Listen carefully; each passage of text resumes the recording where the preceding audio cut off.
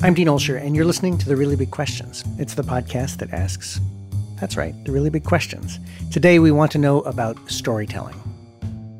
We heard from E.O. Wilson in a previous podcast. He's the biologist and writer who's arguing that stories are the only way that human minds can understand the world. We instinctively take our experience and we give it a shape with a beginning and a middle and an end, an arc that rises and falls, characters we can relate to.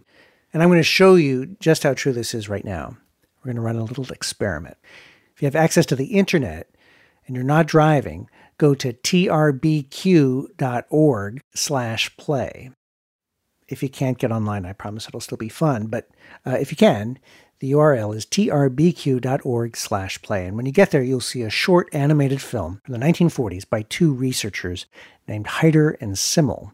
And you'll see two triangles, one slightly larger than the other, a circle and a box. There's lots of motion and interaction all happening on a two-dimensional plane. And that's it. The weird thing is, everybody I've shown this movie to starts telling a story about what's going on. A few weeks ago, I ran this experiment by the writer A.J. Jacobs. He's the author of 4 books, and his new project is called The Global Family Reunion. Okay, what are we looking at? Tell me what's happening. Here, there's some sort of triangle inside a box. Now there's another smaller triangle, and there's a circle. Oh, the big triangle got out.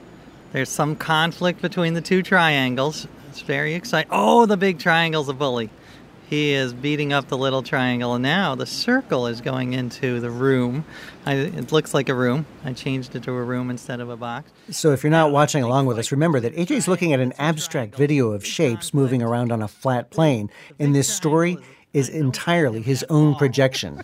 And now I'm rooting for the little. I root for the underdog. I'm rooting for the little triangle. I don't like this big triangle bully. He's like Russell Crowe. The little triangle's like Jason Schwartzman, and the woman is, Halle Berry or something, and they're fighting over her. I'm going to option this and turn it into a major motion picture. It satisfies on all levels. It was the underdog wins, the bad guy loses, and love in the end. So a happy story. You're certain? 100% certain. There's no other possible interpretation of these shapes, these abstract shapes moving around in abstract patterns. That's right. The only way you can interpret it. Let's see how other people feel about this. Say what you saw. And you will not need headphones. We actually did find out how other people felt about this in a middle school classroom in Brooklyn, MS 88. Students were sitting around tables, and off in a corner there was a vintage darkroom timer on top of a cabinet. And even though it was a hot morning at the end of the school year, still, literacy teacher Keith Christensen managed to keep this group of 30 eighth graders engaged for 2 hours. A lot of it had to do with the fact that he had put in an enormous effort to build a lesson plan around this idea that humans naturally impose stories where none exist. He started by showing Rorschach images, and then he moved on to the Heider Simmel movie. I want you to meet with one other person and take out that Venn diagram and compare your stories. How long do we think we need for this? Like 5. I'll check in. Dante, could you put 5 on the clock? Deja, thanks. Here are some observations that I made in Keith Christensen's classroom of remarkable middle school students. First, the stories that people project onto the Heider Simmel video are multiple and various, depending on the person's life experience. I think the big triangle was beating up the small triangle. I thought the big triangle was the mother, the little triangle was the daughter, and the circle was the boyfriend. I thought way different from you, so I thought that it was like 2 random kids disturbing some random guy. I thought that it was a bully bullying the small circle, and the smallest triangle was helping him out. I said that the big triangle was the father, the small triangle was his wife, and the circle was his son. The father was drunk, and he came in, and he's trying to go to sleep. But then I guess they disturbed his sleep and got him mad, and then he was abusing his wife. And then he was going to go for the son, and then the wife stopped him, and then the son and mother ran out, trapped him in the room, and left. And then he got mad, and he just destroyed the whole room. Observation number 2. I have never seen anyone get stumped when asked to narrate the Heider Simmel movie. Humans just have a deep need to find meaning even when none exists. Ariel. You could say that the big triangle was desperate for a friend. So what are the shapes then? If he's like looking for a friend, what are they? They're all little kids, They're all but little kids. the big shape is just a lonely kid, like the odd one, and no one wants to hang out with them or him. Wow. Yeah. Yeah, kindergarten was tough for me with my name, so yeah. You know Ariel, the Little Mermaid? I did not know Ariel the Little Mermaid, so you got heckled for Wow. To me, Michael's story seems weird because how would you get all of that just by watching a video? How could you get all of that just by watching the video? Yeah. That's actually a really important question. So how are we getting all of this from just watching this little video? I think it's like a painting, like the video's a blank canvas, and then our mind and experiences are the paint.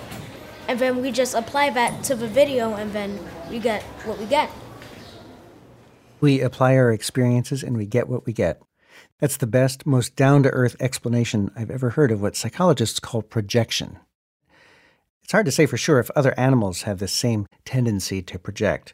We do know that computers do not do it, and it's one of the big challenges in the field of artificial intelligence. Getting computers to interpret the same way we do is at the center of research being done by Andrew Gordon. I'm a professor of computer science at the University of Southern California. Gordon uses the Heider-Simmel movie as a lens to focus on how people interpret their experiences and turn them into stories, and how people make inferences about what's driving the actions of others. He wants to get computers to be able to do that kind of interpretive storytelling, too. One of his goals is to program them to narrate the Heider-Simmel movie, that short, abstract film of shapes moving around the screen, just like those Brooklyn 8th graders. Would you just unpack a little bit? What were Heider and Simmel up to when they made this film?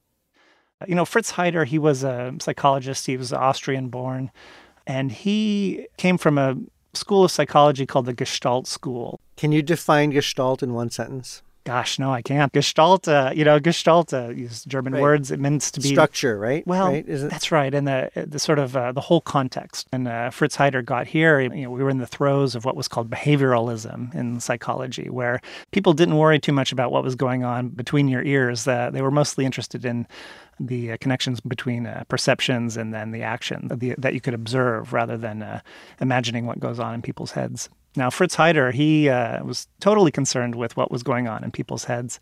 And this film was kind of like magic for him, because he would show it to undergraduates at Smith College, and they would come up with these stories that had nothing to do with triangles, right? They're all about people and their social relationships, and what are they thinking, what are their goals, and what are their hopes and dreams and regrets and, and all this kind of stuff. What was his conclusion from this experiment? He wrote a very, very influential book a decade later in 1957 or 58 called The Psychology of Interpersonal Relations. He saw that people had a theory about each other, and that's what made them so smart and so able to make interpretations of the Heider-Simmel film and of each other when they're having conversations with each other. Tell me about the work that you do involving computers in the Heider-Simmel film.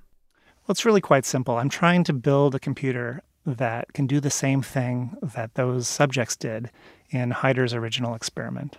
That is to say, I'm trying to build a computer that can watch a movie like the Heider-Simmel film, interpret what's going on, anthropomorphize the triangles and circles in those movies, and come up with a real narrative that is insightful or that is human in the way that people tell stories as well. This is beyond artificial intelligence. It's artificial empathy. Maybe, but I think for me it's the core of artificial intelligence, right? If we're ever going to have computers that are collaborative with us and we can work with them in everyday situations, then they've got to know a lot about us. People are never going to learn a lot about computers. It's all electrons running around circuits anyway. The difficult problem is bridging the gap in the other direction. How are we going to get computers to know enough about human psychology to work with us? Right. Why do you want to do this? Well, it's a bit of an art project, right? I guess everything that a researcher does is sort of driven by, something inside. What's fascinating to me is that people are so good at this task. They're so good at, watching trajectories of triangles moving around the screen and coming up with these deep explanations of their emotional state, of their plans and goals and their fears and their personal relationships with each other. I'm fascinated by how easy it is for people. The truth is it's super, super hard for computers. There's so much knowledge that people have about human psychology on a common sense level that computers have no access to that is necessary to do this task. That's what really fascinates me is how is it that humans know so much and are so good at reasoning about human psychology and computers are so bad at it? And you really feel like you're going to be able to get computers to do this? Absolutely. When? When? Well, I don't know. These things take time. The answer to all these questions about when it comes to technology is always a question about who and how much, right? Because, if we wanted to solve these problems, then we would put all of our best minds and a lot of money, research money behind it, and we would solve these problems very quickly.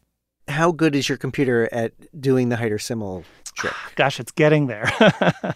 It's so hard. The real problem is that knowledge, right? I mean, we all know that if you, steal from somebody, that they're going to get angry and they may want to get revenge, right? Or that if someone is in love, they may do silly things. And if they're reunited with a long-lost friend, they may be super happy about it or nostalgic. Gosh, who's going to tell that to a computer, right? You have to write down all those rules, all that knowledge. It's either got to come from people writing computer code that emulates that kind of reasoning, or it has to be harvested from the crowd in some way, in some sort of crowdsourcing way. Computer science, as well as a fascinating way to answer the really big questions, is a really data-driven science. The more data we can get, the more we can evaluate the quality of our own algorithms, and we could even then potentially use that data to train a system to do it automatically. Stories are part of our social fabric. They bind us together. They create empathy. And I would want to hear what my son would tell me in a story, but why would I want to hear what a computer would have to tell me? Yeah. The lives of computers right now are not very interesting. There's a lot of reading and writing from hard drives, not the stuff of great Hollywood storytelling. And that's a fascinating problem, right? How are we going to build a capacity for interpreting events so that these computers have something actually interesting to say? But, computers are becoming more and more ingrained into the fabric of our lives. There's sometimes we want to hear stories from computers because we can get them to watch stuff that would be too expensive to have humans watch. The funders for my project actually is the Navy, of all people. Now, why would the Navy care about triangles moving around screens? Actually, if you look at a Navy radar, it's populated with a lot of triangles moving around screens. Yeah. But, computers are about automation. I'm very happy to have my computers stare at triangles moving around screens and trying to come up with some interpretation of what the intentionality of these triangles might be, and to be able to craft a narrative or a message so that it could be understandable to a 19-year-old sailor on the deck of one of these ships. Andrew Gordon is looking for help in his research. He's developed a data mining app called Heider-Simmel Interactive Theater. It lets you redraw the animation however you like and narrate other people's Heider-Simmel creations. You can find it on our website, which is trbq.org. Leave your comments there, and also find us on Twitter at TRBQs and on Facebook, where you can leave us your really big question. This podcast was produced by Flora Lichtman, Chris Julin, and me, Dean Olsher. The Really Big Questions is a project of Sound Vision Productions with funding from the National Science Foundation. So long for now.